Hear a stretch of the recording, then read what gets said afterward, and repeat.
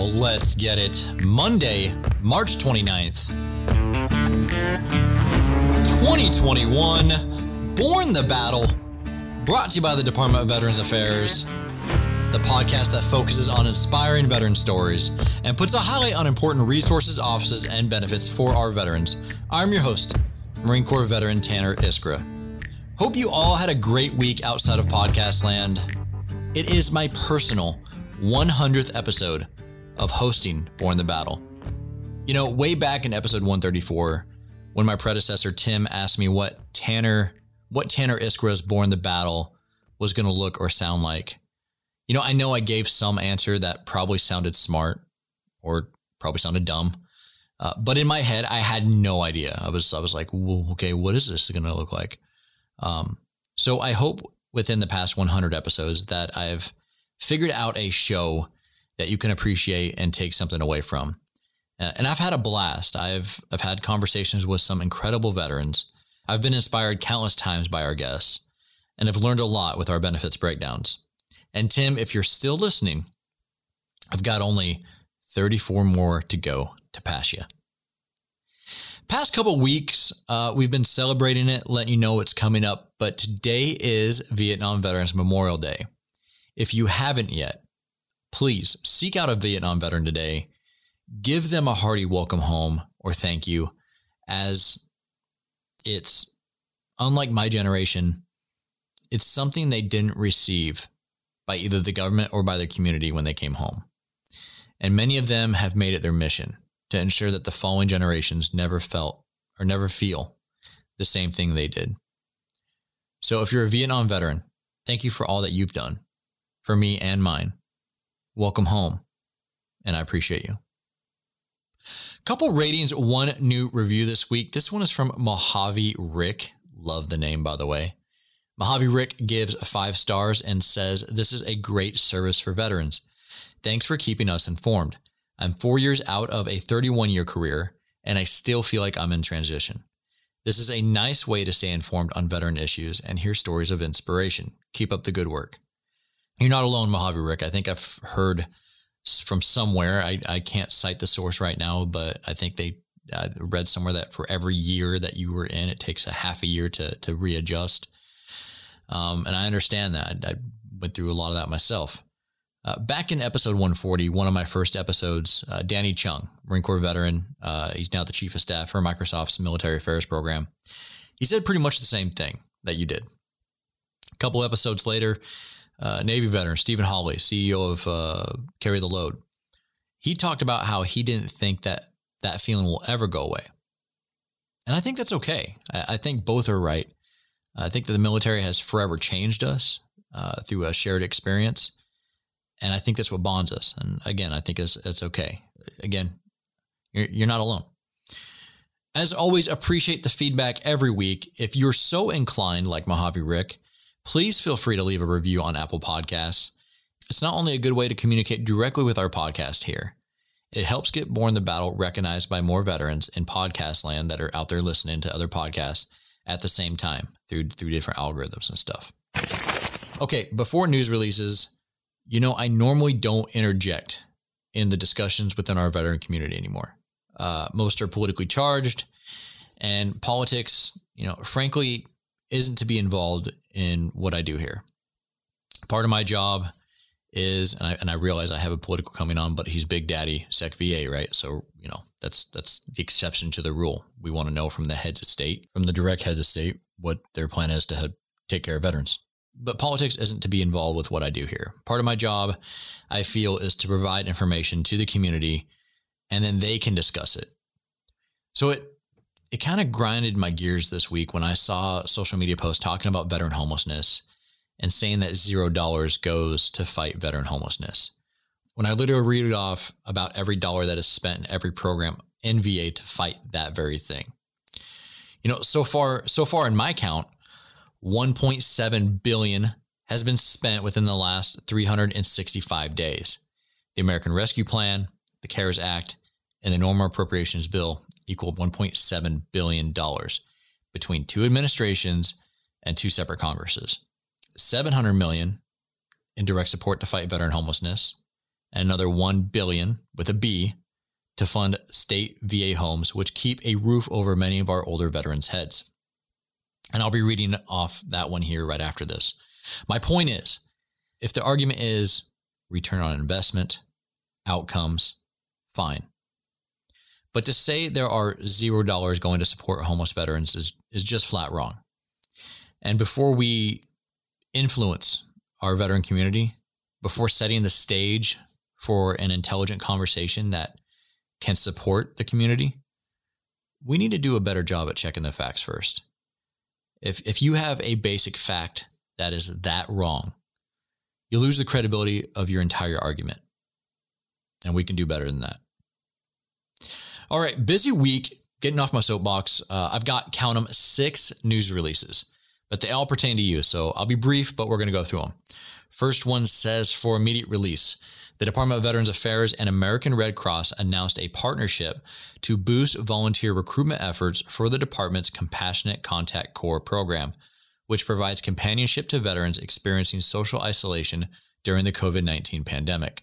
The program allows physicians, chaplains, nurses, and social workers to pair volunteers with veterans who are experiencing loneliness, are at risk of social isolation, or could benefit from a companion. Veterans and volunteers are matched based on common interests, with volunteers making regular phone or video calls to veterans. Volunteers must be 18 years of age or older, successfully pass a background check, and complete training on confidentiality, privacy, customer service, empathy, compassion, active listening, and boundaries. Volunteers do not have to be veterans or clinicians. Veterans who are interested in participating require a referral by a VA clinician. Interested volunteers can find available opportunities at their local VA or at www.redcross.org/volunteer/volunteer-finder.html. Okay, next one says, for immediate release, the U.S. Department of Veterans Affairs awarded a contract in mid-March to transform the operation of the GI Bill to a digital platform, improving education benefits and customer service delivery to nearly 1 million students served each year. Referred to as the Digital GI Bill, this platform will enable VA to call, email, text, and chat with GI Bill beneficiaries, grant the VA immediate access to beneficiary records, and respond to questions from colleges and universities instantaneously. VA is using $243 million, okay, here we go, the investment, under the CARES Act to support the Digital GI Bill modernization overhaul. For more information on the GI Bill, visit www.benefits.va.gov/benefits. Okay, number 3, for immediate release, this year's Department of Veterans Affairs Center for Women Veterans 2021 Trailblazers, Women Veterans Leading the Way campaign celebrates the contributions of 27 women veterans, representing all military branches, during and after the military service. The campaign showcases the impact that these trailblazers have made on a single event or action, or demonstrated over time in areas of education, employment, entrepreneurship, homelessness, law, mental health, and wellness. Learn more about the 2021 Women Trailblazers at www.va.gov/womenvet/CWV/Trailblazers2021.asp. You can also follow the Center for Women Veterans on Facebook and Twitter at VA Women Vets. Okay, fourth one says, for immediate release, the Department of Veterans Affairs released a mobile app on March 18th that offers step-by-step guidance for those who are trying to support someone they care about and for those who are concerned about their own emotional well-being. Developed by the Prevents Office, the How We Reach coaching tool includes 5 actions to take when reaching out to someone in need or when you are reaching out for help yourself. It provides additional resource information and suggested language to use when starting that often very difficult conversation. The tool is a key component of REACH, the first ever national public health campaign focused on suicide prevention. Established in July of 2020, REACH aims to engage everyone with a goal of changing the culture of mental health and preventing suicide among veterans and all Americans.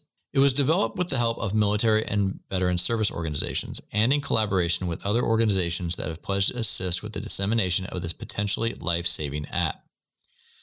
This is apparently not on any app store, To download, you have to go to reach.gov/resources/tool. And then you get a prompt to download on your device. I was on my PC when I went there myself, and I haven't downloaded it yet. Okay, number 5 says, for immediate release, the Department of Veterans Affairs recently announced the strategic review of the Electronic Health Record Modernization Program after Secretary Dennis McDonough's initial assessment of the program within its first month in office. And we actually talked about the whole program a little bit in this episode. The strategic review consists of a full assessment of the ongoing Electronic Health Record Modernization Program to ensure continued success for all future EHR deployments. This assessment period will not exceed 12 weeks. VA's ongoing analysis of the Man-Grandstaff initial operating capability post-deployment activities have precipitated the need to a schedule shift. While Columbus is currently scheduled to remain as the next go-live site, the order of subsequent deployments may be revised as a result of the strategic review. So it looks like they're identifying pain points and fixing them up. I personally hope to see it all cleared up, because getting the DoD and VA health record systems to talk to one another in electronic form will be a great thing for veterans. No more, it'll no longer be incumbent on the veteran to scan it into the VA system, which is great. Okay, and the last one says, and this is the one I was talking about earlier on my soapbox, for immediate release, the Department of Veterans Affairs announced it will make grants totaling $1 billion with a B to state veteran homes operated across the country to ensure residents continue to receive high-quality care, live in modern, safe facilities, and are protected from the COVID-19 pandemic. VA is appreciative to Congress for providing the funding for these grants in the American Rescue Plan, the Coronavirus Aid, Relief, and Economic Security Act, as they were amends to the Consolidated Appropriations Act of 2021. Saw a lot of memes out there in social media land about veterans not receiving any funding. I'm here to tell you, $1.7 billion in funding within the last year between 2 administrations and between 2 Congresses to fight just veteran homelessness and to support housing veterans in state veteran homes. Okay, I'm off it. But I'm going to break this part down for you. For the most recent funding included in the American Rescue Plan, $500 million to provide grants through current capital grant program for construction of state veteran homes, $250 million designated for grants related to the operating needs based on each state's share of total veteran residents in nursing home and domiciliary care, $150 million from the CARES Act designated for grants for capital needs for construction funds to modify buildings to prepare, prevent, or respond in order to mitigate the risk of COVID-19, and $100 million designated by the Consolidated Appropriations Act of 2021 for grants for emergency payments to existing state veteran homes to prevent, prepare, or respond to COVID-19. To learn more about state veteran homes, go to www.va.gov/pages/state_veterans_homes.asp. All right. So promoing this week's guest for the past couple of weeks didn't jinx us. It stayed on schedule. All right. And I hope that is a start of a good trend. This week's guest is the new boss. And just like with any of our secretaries, I hope it's the first of many appearances here on Born the Battle. So without further ado, I bring to you the 11th Secretary of Veterans Affairs, Dennis McDonough. Enjoy.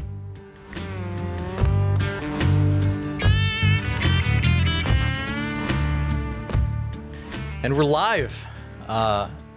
Secretary Dennis, the Relentless McDonough. Thank you for coming on Born the Battle. Thanks for having me. I'm really psyched to be here. First one on camera, by the way.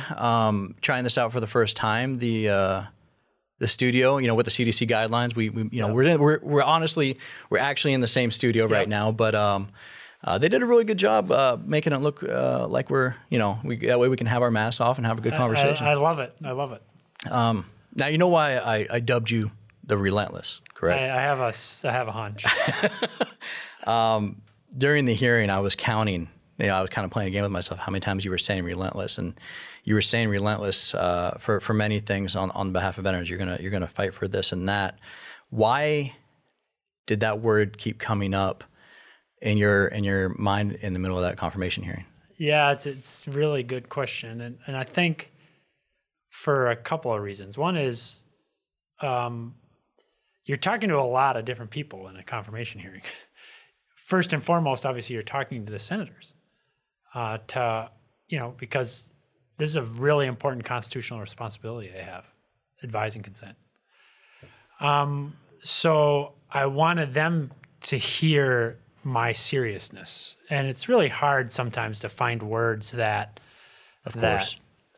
kind of match the emotion. I say to people, if I could hire on one attribute, I would hire not on where you went to school or not on kind of where you come from. I would hire on hunger. And I was thinking about that for the hearing. I was trying to think, what's the adjective that I would use to quantify my hunger in demonstrating to the senators, to the president, by the way, because he's the one who gave me assignment that said I need to be a staunch advocate for veterans. Mm-hmm. So I wanted him to hear it. And then, of course, maybe most importantly, I wanted veterans to hear it. And I wanted them to hear a word that connoted this sense of hunger for doing this job. Because you got to be hungry to do this job well, I think. Yeah. And relentlessness is what I came up with as the proxy for that. You talk about being asked to do this job, and you were a former White House chief of staff. Did you think this was going to be an easier job? Has anybody ever told you that this is not an easy job? Well, I what I know is that this is a job. I guess what I think about when I think about opportunities to serve, I think about mission, and I think about the people you get to work with. Okay. And so when the president, he was president-elect at the time, when he called and he offered me the assignment, I went first to mission. Okay. And I thought, what better, more honorable mission than to serve our vets? There's none. But then I also went to the people, right? Not only the people that you get to serve, but the people you get to work with. And, I got a chance to see a lot of really great leaders come through VA or, spend their careers at VA. And, so people like Bob McDonald come to mind, Sloan Gibson, Tony Principi, Jim Nicholson. I just spent time with both of them on the phone, on video yesterday. What'd y'all talk about? I asked for their advice. Okay. I'm continuing a tradition that I followed in the White House from Josh Bolten. He was President Bush's last chief of staff. Okay. He hosted a lunch for incoming chief of staff Rahm Emanuel and all the living chiefs of staff. So I continued that in 2016 for Reince Priebus. So we had, about 17 of the living chiefs of staff back, Republicans and Democrats, fully off the record. Yeah. Discussion, but it was really valuable to be able to share unvarnished advice. I think in that position you need that. Well, and in this position you need it too. So that's why I reached out to all the formers and outstanding. Secretary Wilkie's got other responsibilities right now, so he couldn't make it, and Secretary McDonald had a speech, and Secretary Peake also. So we'll do a couple rounds of this. Oh, that's good to hear. Yeah, that's good to hear. Getting advice from formers. That's absolutely. Now you were also hit up in that hearing by many congressmen about community care. Someone didn't ensure community care stayed. Some didn't. Some wanted it to go away completely. What I didn't see a lot of is that nobody referenced what veterans wanted. Yeah. Or they didn't say what they heard from their constituents about what they wanted. What did you see or what did you pick up on in those exchanges about that particular item? It's really interesting. It's interesting that you say that. Now, I guess I want to, before answering the question specifically, I want to just mention that off and on over the course of the last 3 weeks since I've been here. Yes, sir. I've just picked up the phone and called some veterans to get their advice. So especially 10 days ago, we spent a lot of time calling veterans in Texas and Oklahoma. Okay. How do you go about doing that? Well, I talked to Ray Kelly, who is our VSO liaison, and I said, Ray, and this is based on good advice from Rich Stone, Dr. Stone. I kept asking as the storm got worse and worse. I said, what do we need to be worried about that I'm not asking about? And Rich kept bringing it back to vulnerable vets, somebody who's at home on oxygen and all of a sudden doesn't have power. Somebody whose, telephony is, fully based on, power. Yeah. How are we in touch with them? Yeah, especially because a couple of weeks ago, that was a big deal. No power and also and no water. Yeah, especially in Texas. Yeah, exactly. So Ray worked with several of our VSOs, and I found some people to call, and I called them. Well, the reason I bring this up is a couple of those vets volunteered their observations on community care without me having asked about it. Oh, wow. I asked for advice. I asked how they're doing, were they getting everything they needed.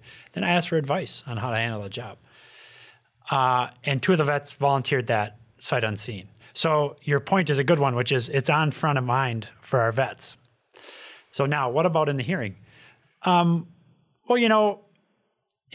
This is why I think the president has asked me to be an advocate for vets. Yes, sir. He wants me to see the questions here, the policy questions from the eyes of the vets. And that's why I've focused so much on,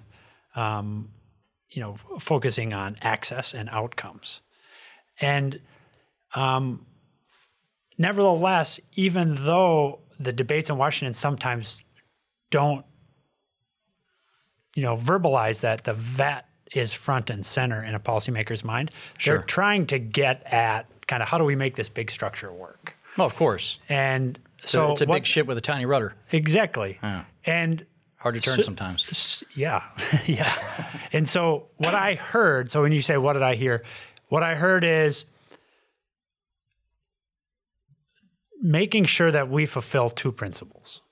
One is access to care, timely access to care. Sure. For vets. Absolutely. And then the other principle is maintenance of the integrated system that the VA is in world-class fashion. And and the reason that those two principles sometimes appear to be in conflict, although I think they need not be, is because a lot of times here in Washington, the discussions are more about dollars and cents. Mm. And so the question that I think we have to figure out going forward is, how are we making sure that we are getting the dollars into the world-class integrated health system that is the VA, while also getting dollars to our vets who need timely access to care in the community, and making sure that those don't come at cross purposes. Yeah. And that's a trick. No, it's tipsy. Yeah. It could tip either way, one or the other real exactly, quick. Which is why we're going to be really clear about this. And, I've had a really good conversation going back now 2 months with Senator Moran on it. Also really good conversation with Chairman Tester, Senator Sanders, former Chairman Sanders. Oh. And so I think this is going to be one of the issues that's going to have to be front and center for us. Very good. Very good. You mentioned also in the hearing, greatest impact to veteran, whatever the greatest impact to veteran. That was going to be one of your priorities. When you say greatest impact to veteran, what did you mean by that? How do you determine greatest impact? Is it through studies, polls, surveys prioritizing veterans' choice? Yeah. Is it a mixture of all of that? How do you prioritize greatest impact? Yeah. So I think I'd say a couple things about that. First of all, impact, especially on healthcare, but also on benefits, Sure. can be measured in terms of access and in terms of outcomes, quantifiable outcomes to the health of the vet, to renewal, rejuvenation, new opportunities. Yeah. And those, so outcomes, we have to be very focused on. Sometimes we get over-focused on what we're putting into the system. We get under-focused on what we're getting out of it. And what we have to focus on in terms of outputs has to be outputs for vets, quality of life, healthcare performance. If we're putting a shiny new toy into the system, it better have a good outcome. Right. Or if we're arguing that we're doing a great job because of how much we're spending, instead of arguing that we're doing a good job because of the outcomes that veterans are getting. That's what I mean. So best efficiency out of the money that we're putting into something. Best efficiency, but also best outcome for the vet. Yeah. Is that knee surgery working? Yeah. Can he get back to doing what he wants to do? Yeah. Are we effectively taking veterans off the street? Yes. With the money that we're putting into and it. not just taking them off the street, but also getting them into jobs commensurate with their skills and their experience. Exactly. Ensuring that our investments in mental health are helping as it relates to substance use disorder. Good. And so I want to make sure that we're focused on outcomes, and we have to measure those. That's one. Two is, this is why the Veterans Experience Office is so important. And, we just got a new director of that office, John Bursler. He's right up your alley. He's a Marine. But he's from Houston. Yeah. And the first couple of days, by the way, he's joining our meetings after he swore in. He's joining our meetings from his phone because he doesn't have water or power in his house either. Wow. Yeah. Right. And just, this is really important because I got a note over the weekend from a spouse in Wyoming. She hadn't seen her husband in a year. He's in a VA retirement home.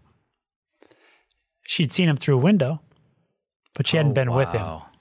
So he had just gotten his second shot. She said she was about to get his. She was so eager to see him, right? She contacted our office, and because the good work of John and Debbie Bevins and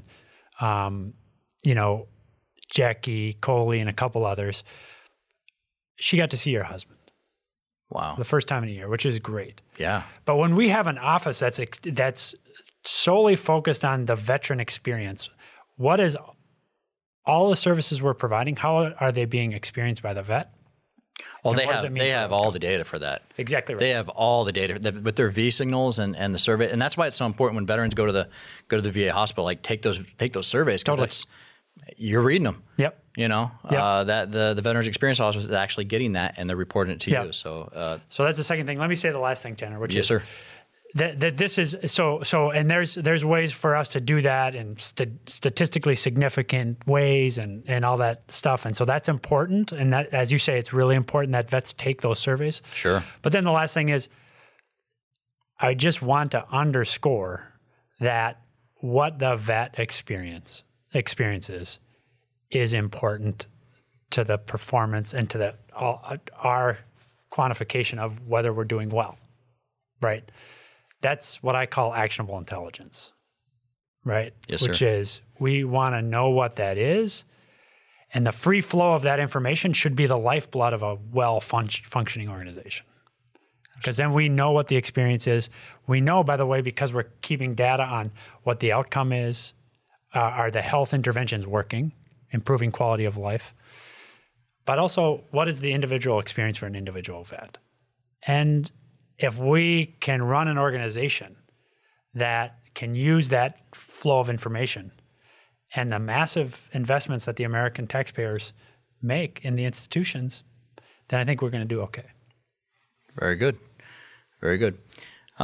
So on Born the Battle, we always ask veterans, we always ask them about the time that they decided that they joined the military, and when they knew that it was going to be the next step in their life. Now, you're not a veteran, but you've served in government administrative positions for many years. Yeah.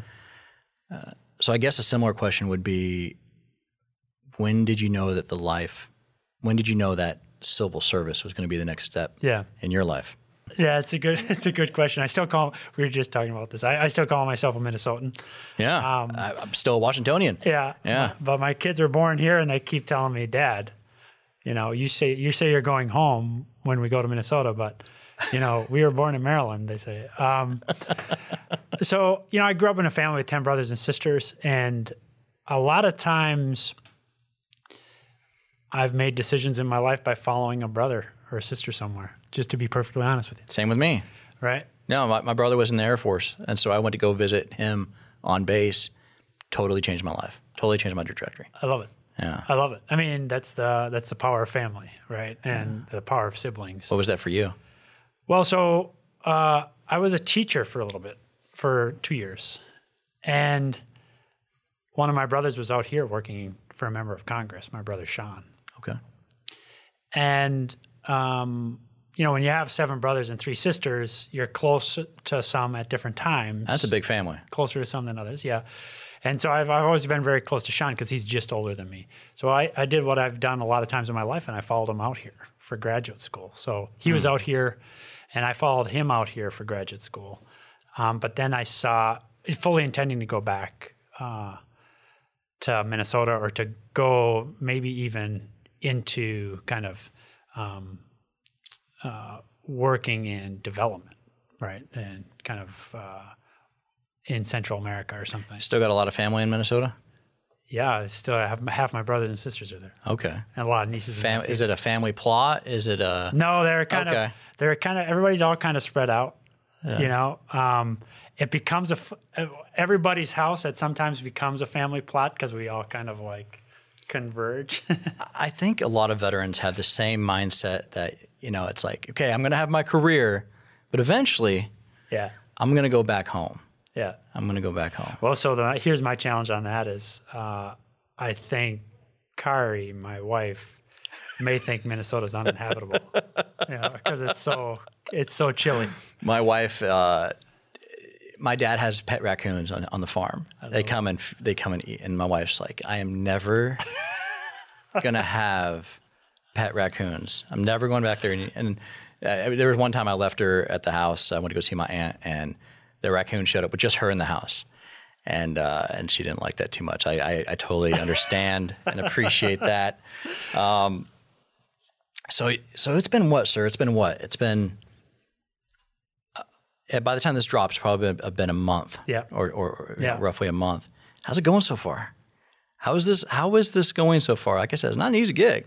No, you were saying before, did anybody tell you it was harder than everything else? It is. It's a hard job. It's a great job, and it's a great job because of the mission and because of the people. Yeah.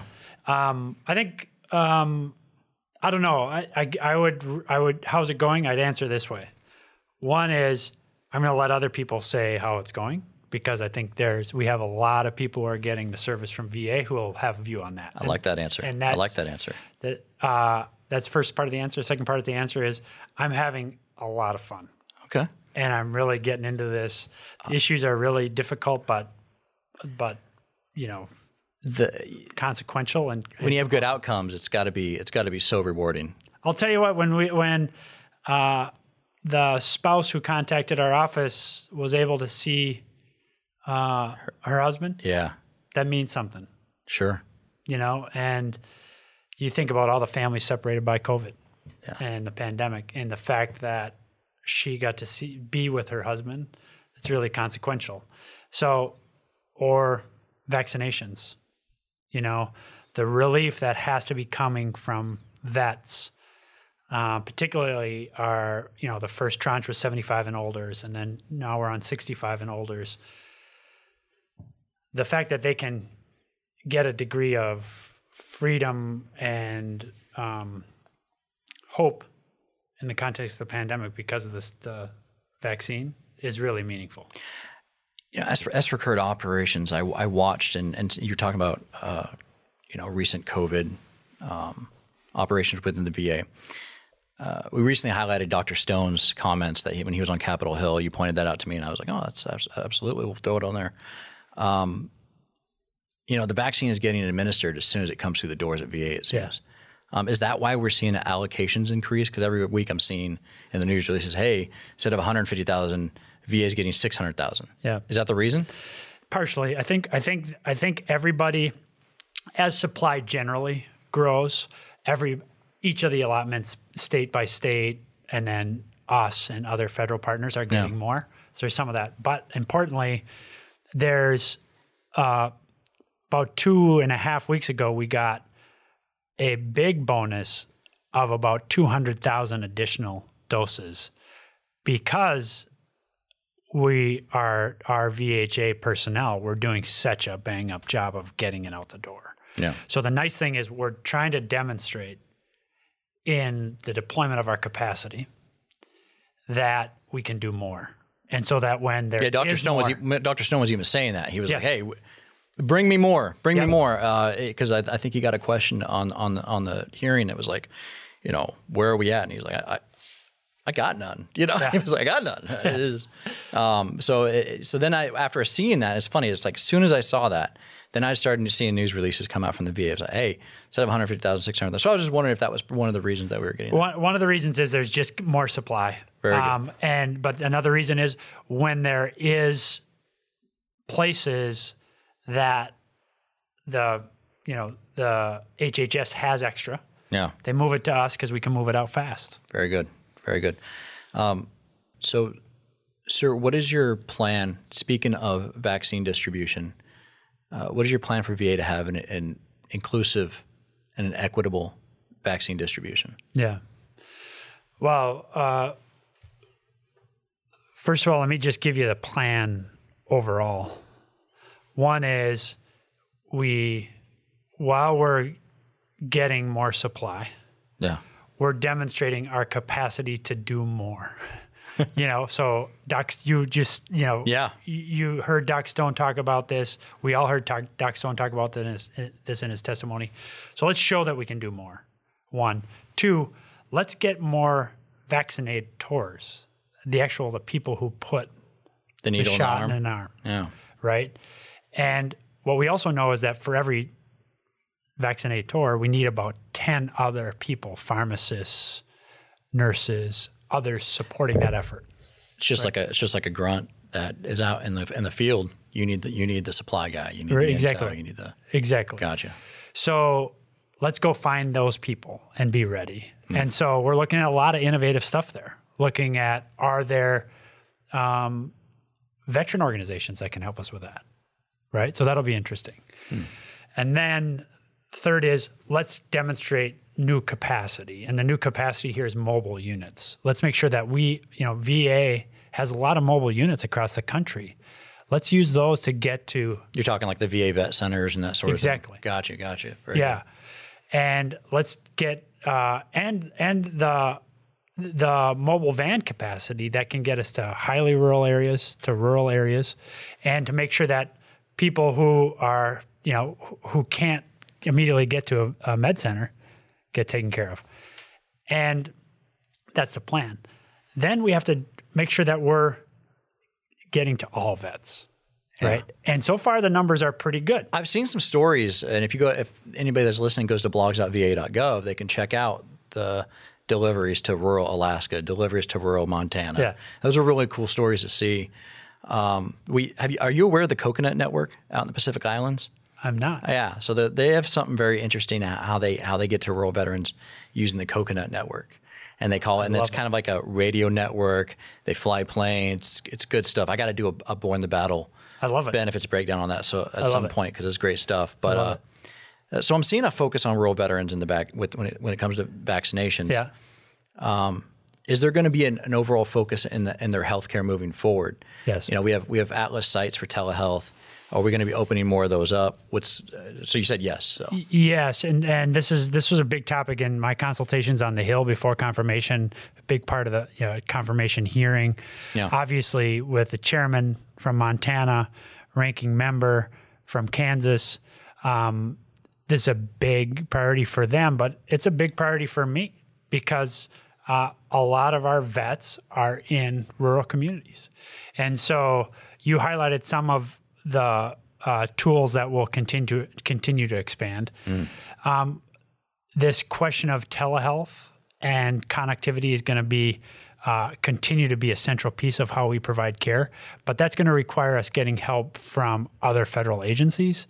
So we got to go to the FCC to make sure that they're helping us with broadband. Okay. USDA, the Department of Agriculture, same thing, helping us with broadband. And then we have to make sure that we're investing, and then this gets to community care. We were talking about that before. Yeah. We have to be a good partner at VA. We have to be a good partner with the community providers who take care of our vets when they're in the community. Sure. So that means paying our bills in a more timely fashion. And they'll appreciate that. They will appreciate it. Well, I'll tell you this, they don't appreciate it when we don't. Absolutely. Absolutely. But then this gets to the last point, which is we have to have the not just infrastructure, but the people in the rural communities. And so that means really working the network and really working to ensure that we have rural providers who are our partners. So I got a good buddy of mine. So reaching out into the community to say, hey, just making sure we've got docs and nurses in rural communities across the country. Sure. Which is this is a major challenge for rural states and rural communities everywhere. Oh yeah. And so I know back home they're talking about shutting down the hospital. Exactly. Because there's not enough people coming in. Exactly right.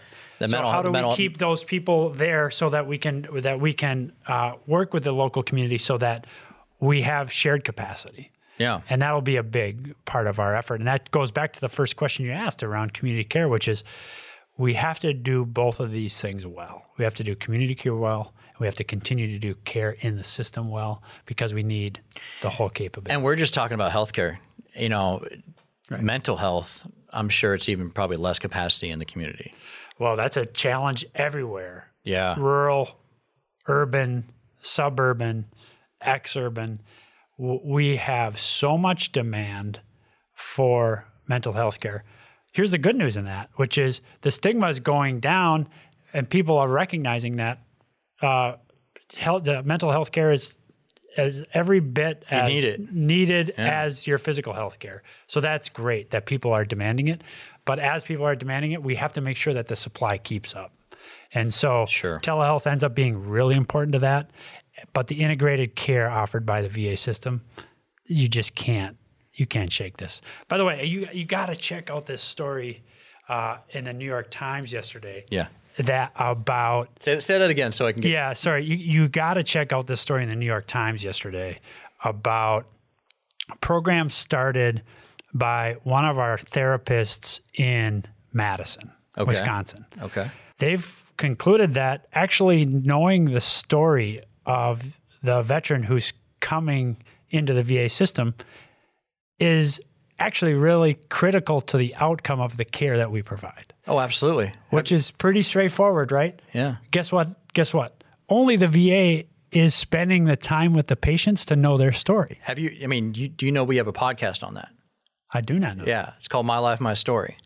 Love it. Yeah. My Life, My Story. It's what it is. It's veterans' stories as read by other people, but it's been, oh my God, the veterans are signed release forms that go with it. And it's just that what's in their, to get to know them part that you're talking about, we've made it into a podcast. So anybody can go on right now if you're looking at this and you're like, oh, that sounds cool. It's on Spotify, Apple Podcasts, all that stuff. I'll listen to it on my run home tonight. And we're actually looking at getting, and of course, I'm speaking on behalf of the producer of it, but they're getting like veteran actors to actually read the stories. Well, you guys got to check out the story in the Times then. The point is that it just makes this case, right? Which is we're not just all a collection of symptoms. Yeah.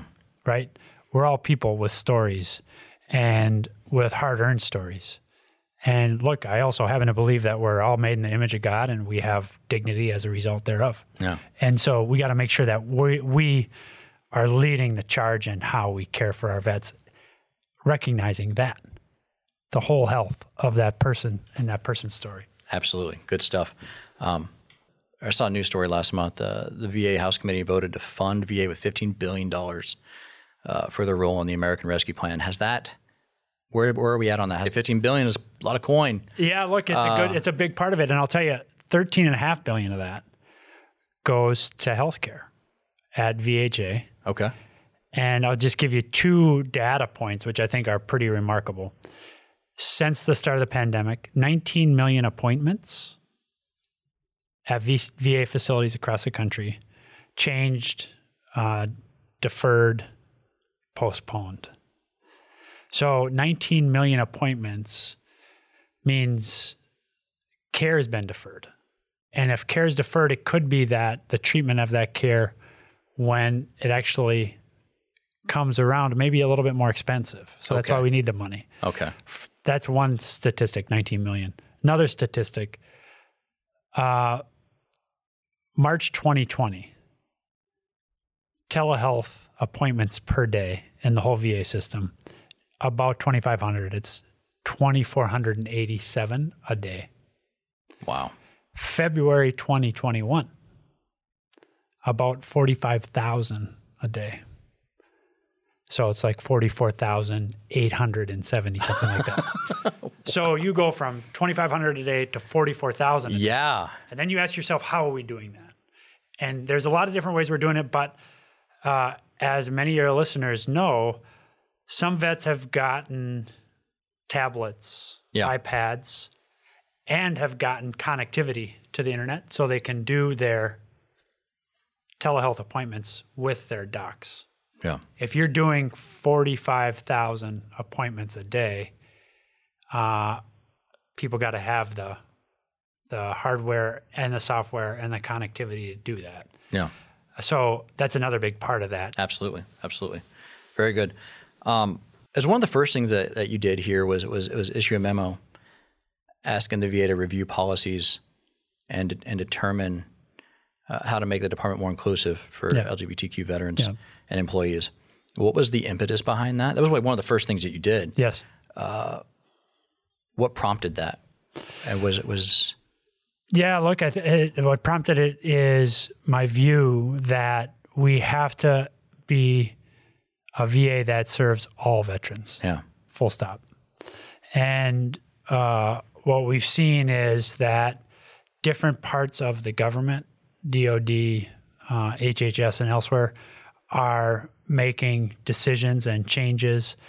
And I'm most acutely aware of staying consistent with where DOD is so that we can provide the full range of services to the vets that come out of VA. That come out of DOD. Okay.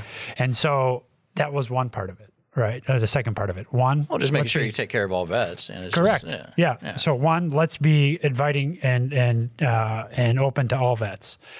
Two, let's make sure that anybody who's served has access to the full suite of care. Sure. And so it's basically a kind of a combination of right thing to do and common sense. Yeah. Yeah, so, of course. Yeah. I just didn't know if it was something that you saw beforehand that prompted that, or was it more of a proactive thing? Like, hey, coming in, just know this. Yeah. Just like, let's just get there. Very good. Very good. Now, everything that we covered, is this all part of your 100-day plan? Much like I've heard rumors that you had a 100-day plan, much like a presidential administration. Is that true?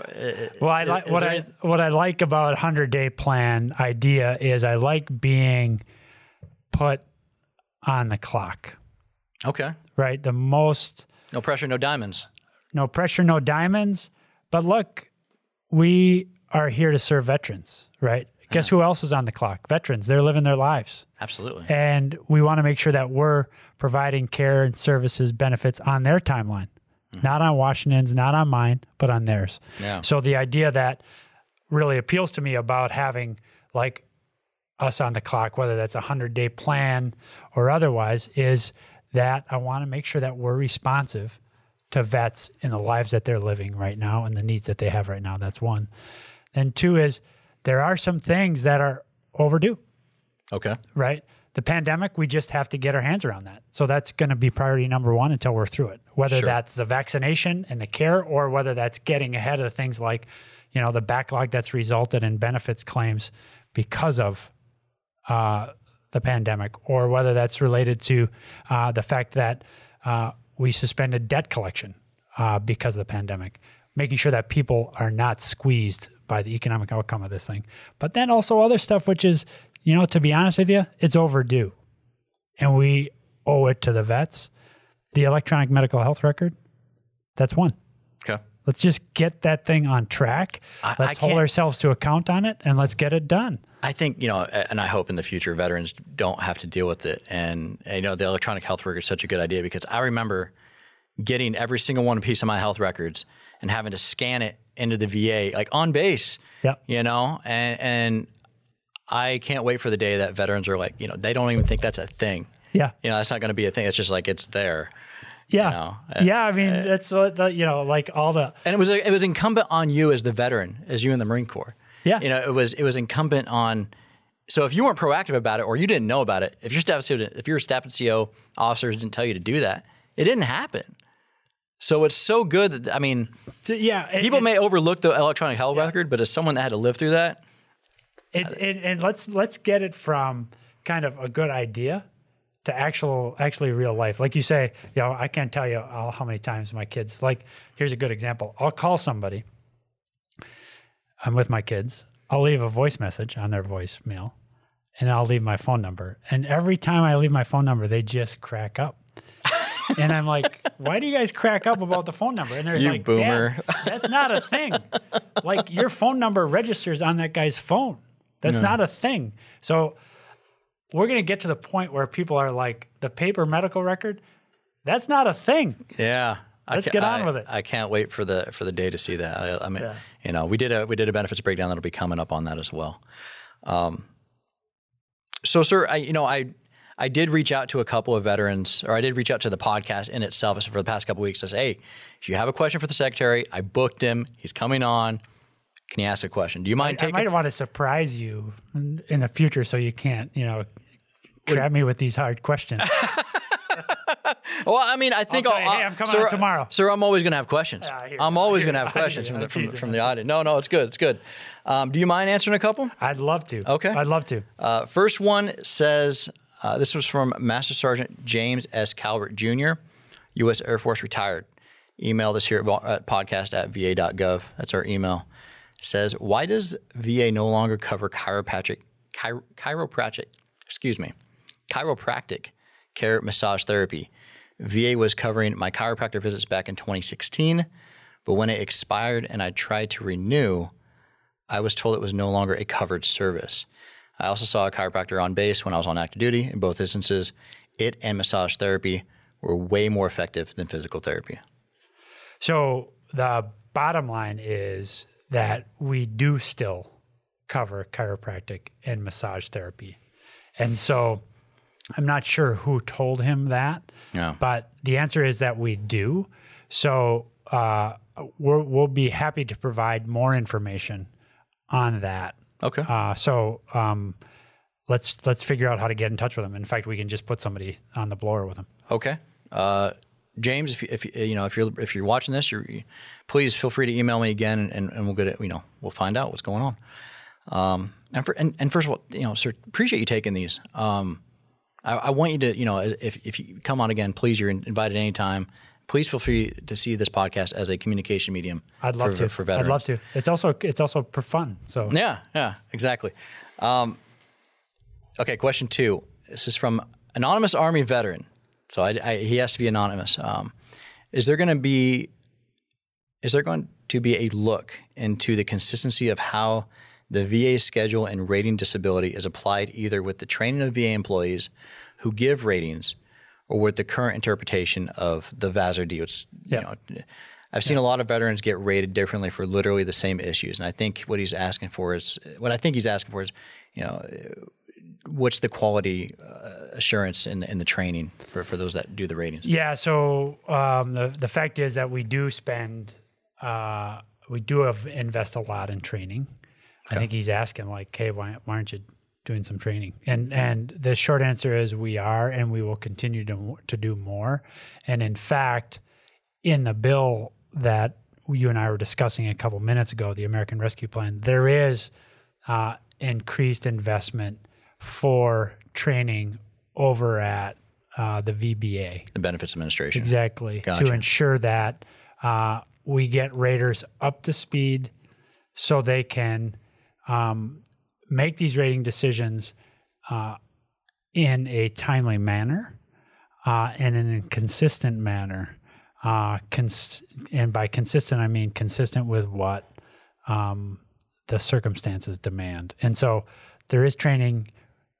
There's no doubt that we can do a better job of it, and we will continue to do that. And I can do an episode on that too. I think I can do an episode on that, and we could talk about how these are being trained, and we can break it out and really talk about the VASRD, the Schedule and Rating Disability. You know who would be great? You probably already had him on, but Tom Murphy, who's the Acting Undersecretary for Benefits. So Acting Undersecretary for VBA. Okay. Career employee? Career employee. Yeah. He's now out in St. Louis. Okay. He's terrific. Okay. He gave remarks yesterday at the Legion. In fact, I called him this morning to say, hey, send me your remarks. I'd love to read them because I read all the press on them. The remarks are great. But he can get really into this question on what are we doing to train, and he's got it down to like what are the timelines on which we can do this to ensure that we're training better. Okay. For better outcomes. I think I'll do one since we got an email about it. It. Absolutely. Well, Mr. Secretary, I hope you come back. If you'll have me, I'll come back. Outstanding. Maybe in 100 days, you can tell me how the 100 days went. Let's do it. All right. Very good. Let's do it. Again, I hope you see Borne in the Battle as a personal connection between you and veterans, and of course the journalists and the VSOs and all the stakeholders that listen to this show. And even though I work at VA, it's not very often a veteran gets to interview an incoming secretary. So really, I appreciate your time and thank you for that. Well, thank you for the opportunity. It's I've really been looking forward to it, and I'll look forward to coming back on. And I just let me just say one other thing, which is Secretary Principi said yesterday, President Bush used to say to him, "Take care of our veterans. They're our nation's most precious citizens." And I thought to myself, that's pretty awesome. I think that's right. And so it's great to be on the podcast with you, but it's an unbelievable honor to be the secretary of this department and to get the chance to work on behalf of our nation's vets, our most precious citizens. Outstanding, sir. Again, appreciate the time. Well, You're welcome back anytime. Thanks. All right.